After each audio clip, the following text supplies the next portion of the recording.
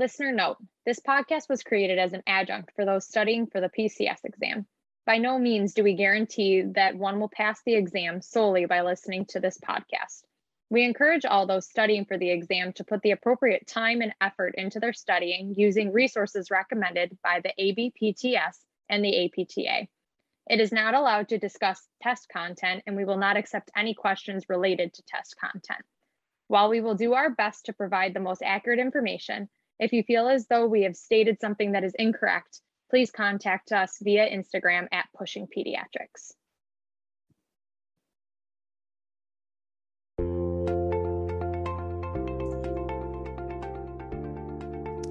Hi, I'm Sheila. And I'm Sarah.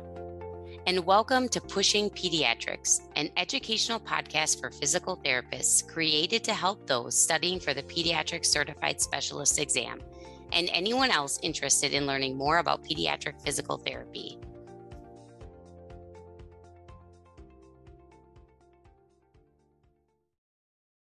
Welcome back to Pushing Pediatrics. Let's get back into these fact sheets, shall we? We're going to start off this episode by discussing the fact sheet, teaming, using a primary service provider approach. This fact sheet is a question and answer layout. We have discussed this previously, but it's definitely worth going over again. The primary service provider's approach is used in early intervention to support families of infants and toddlers in achieving the outcomes established in the Individualized Family Service Plan, the IFSP. Using this approach, a team of professionals work together to provide assessment, intervention, consultation, and education in order to support children, families, and caregivers. One member of the team, serving as the primary service provider, functions as the primary liaison between the family and other team members. This person receives consultation from the other team members in order to address all of the family and child's needs. The goal of the primary service provider approach is to build the capacity of parents to support their child through natural learning opportunities. This goal is consistent with the Individuals with Disabilities Education Act, Part C, and is supported by the mission and key principles for providing early intervention services in natural environments. The primary service provider can be anyone who is part of the early intervention team. When the referral is made to the early intervention program, the team decides which team member is the best match for the child and family. The role of the primary service provider is to provide early intervention services for the child and family with consultation, support, and/or coaching from the other team members. The primary service provider can change if needed, but the goal is to keep this to a minimum.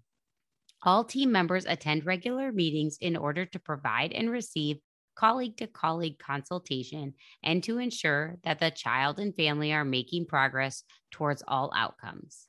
The child and family should have access to all team members as needed via team meetings and joint visits. The frequency and intensity of services are a team decision and may change as the child develops and parents and caregivers become more confident and competent.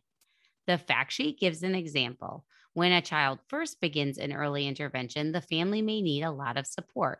In this case, the team may decide to provide an initial burst of more frequent, intensive, direct services. The team may then decide to reduce the frequency and intensity of services as the family gains competence in supporting their child's development. Determination of frequency and intensity of services are based upon many factors, including the needs of the child, the individual circumstances of the family, and the competencies of the primary service provider and team.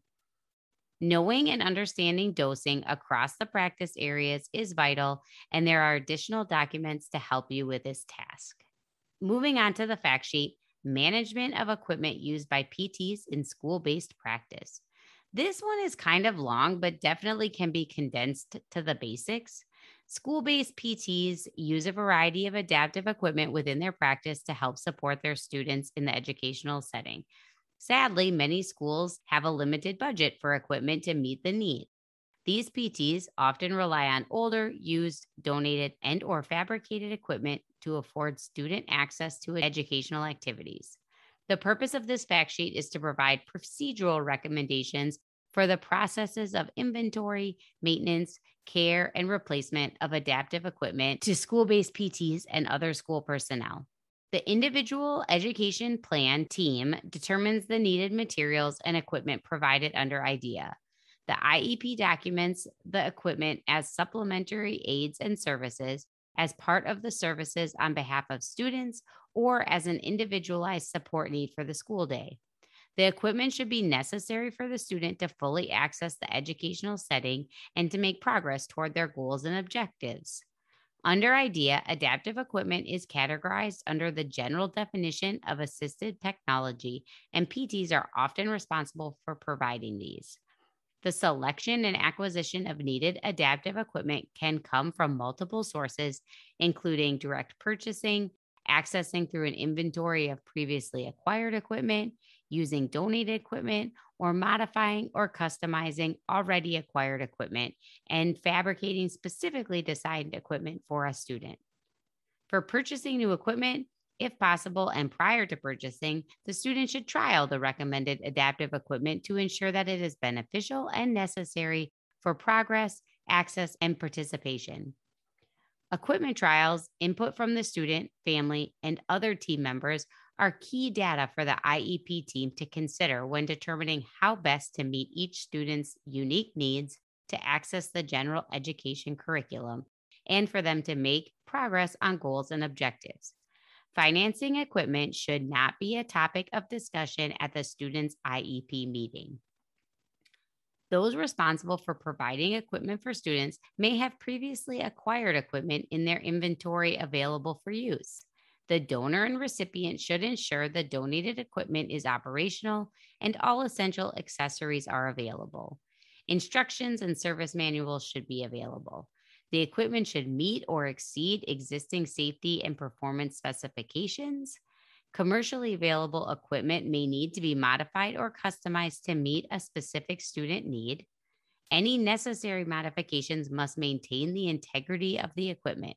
For example, adding a seatbelt or foam inserts to an adaptive chair may be necessary to support a student in an upright position in class, but should not affect the integrity of the chair. Any modifications must be carefully assessed for potential safety concerns. When the specific needs of an individual student cannot be met by a commercially available piece of equipment, fabrication of equipment may be necessary. There should be accurate, up-to-date records of all stored equipment. Inventories are effective when they are comprehensive, current, and accurate. Equipment, when not in use, requires storage that is safe, clean, well-lit, environmentally controlled, and accessible. Keeping equipment clean is important for the health and well-being of the students who use the equipment, as well as for the staff who assist students.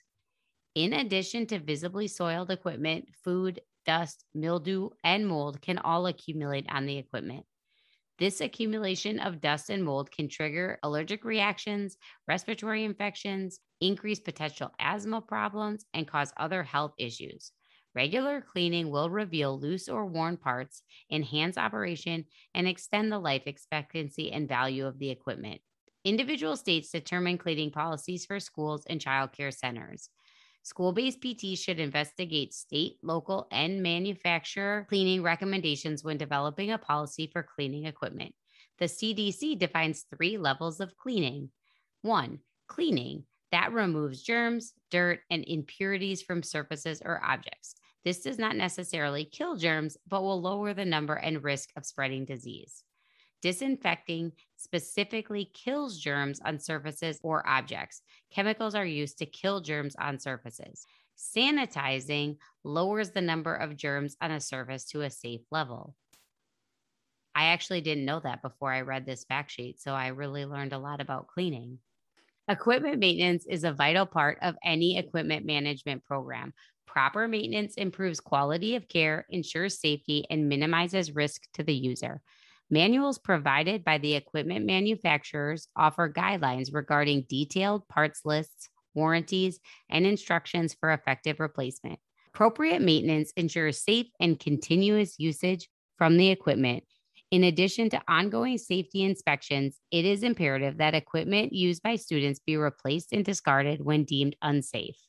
This might be because parts are no longer available or broken. The cost of repair outweighs the cost to replace.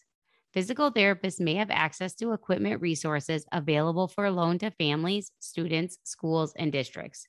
Rationales for the short-term loan of equipment include the following: to ensure a free, appropriate public education, to assist in decision-making as to whether to purchase or obtain a particular device, to fill in the gap of time when an individual is waiting for a device repair or funding, or to provide accommodations for short-term needs. There are different organizations that can provide loaner equipment. Examples are Easter Seals and the United Cerebral Palsy. The next fact sheet we will go over is developing collaborative IEP goals. The purpose of this fact sheet is really to go over and explain the premise behind collaborative goal writing for a child on an IEP. As a school-based physical therapist, one provides physical therapy services within the school setting in order to allow the child to better access their education. Therefore, goals should be created that address concerns of all team members in regards to the child's access to their education. The goal should be related to the child's education and, in theory, should be able to be worked on by all members of the team. This means the goal should not be discipline specific. The fact sheet goes on to explain that an IEP addresses the whole student when the IEP team considers the strengths, needs, interests, educational needs, fosters teamwork by understanding each other's roles and responsibilities, addresses what is most relevant for the student to participate in during typical activities and school routines, and constructs student IEP goals that focus on participation in priority activities and routines as determined by the IEP team. While this fact sheet seems long, it really just consists of a few charts. The first long chart is titled Potential Concerns and Suggestions for Collaboration. These concerns include everything from roles and responsibilities to reimbursement. It is much easier to read through the chart than it is for me to read it verbatim to you. The last part of the fact sheet provides 2 examples for you to look at that detail a student and how the IEP team came up with collaborative goals for the student. The next fact sheet that we will go over is called Providing PT under the IDEA. If you have yet to go over school-based physical therapy and the IDEA, look no further than this fact sheet. It's short, but packed with information for you. The Individuals with Disabilities Education Act, or IDEA, Part B, was created to, quote, ensure that children with disabilities have available to them a free and appropriate public education that emphasizes special education and related services designed to meet their unique needs and prepare them for further education, employment, and independent living. To implement IDEA Part B, the student must have their needs determined by using student data and evaluations. Parents, teachers, and related service team members work together to create an individualized education plan with measurable goals. Supports are also listed that a student might need to best access their educational environment, such as a wheelchair, orthotics, a communication device, or a classroom chair. This was exactly what Sheila was talking about in her last fact sheet. The IEP is a legal document. The IEP process includes referral, evaluate or reevaluate, determine eligibility, develop an IEP, and provide specially designed instruction, supplemental and related services in the least restrictive environment. Physical therapy services can be provided if it is determined that the child needs a physical therapist's expertise to attain a student goal. Services can be provided across a continuum of individual one-on-one services to a consultative model. Physical therapy providers determine needs for appropriate assistive technology, supplementary aids, accommodations, and strategies to promote practice, participation, motor development, access, self-determination, and safety as related to their school day. A physical therapist must be licensed to provide services. Each state differs in regards to physical therapy assistance. Funding is usually provided by Medicaid or other sources, and special education and related services must be provided at no cost to the parent or family. If anyone has any further questions about school-based therapy, feel free to message us on Instagram or comment on our Facebook page. I'm a school-based physical therapist and can do my best to answer any questions that you may have regarding school-based physical therapy. It can get confusing because certain things are not the same as practicing in other settings, so do not hesitate to reach out.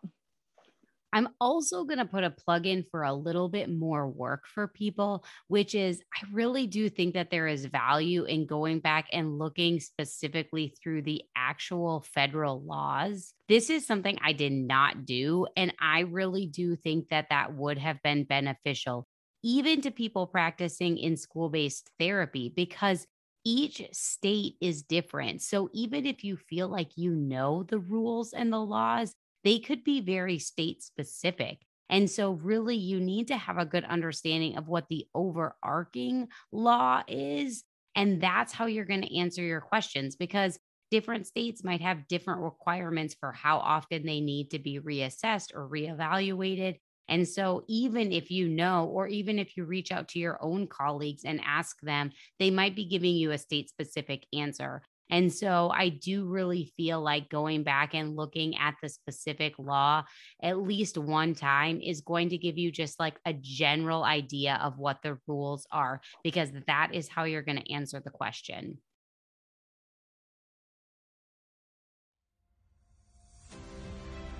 Thank you all so much for listening to Pushing Pediatrics. You can follow us on Instagram at Pushing Pediatrics. We would love to hear from you, so send us questions, suggestions, things you want to hear more of, and things you'd maybe want to hear less of. We will talk to you guys next week. And remember, you totally got this.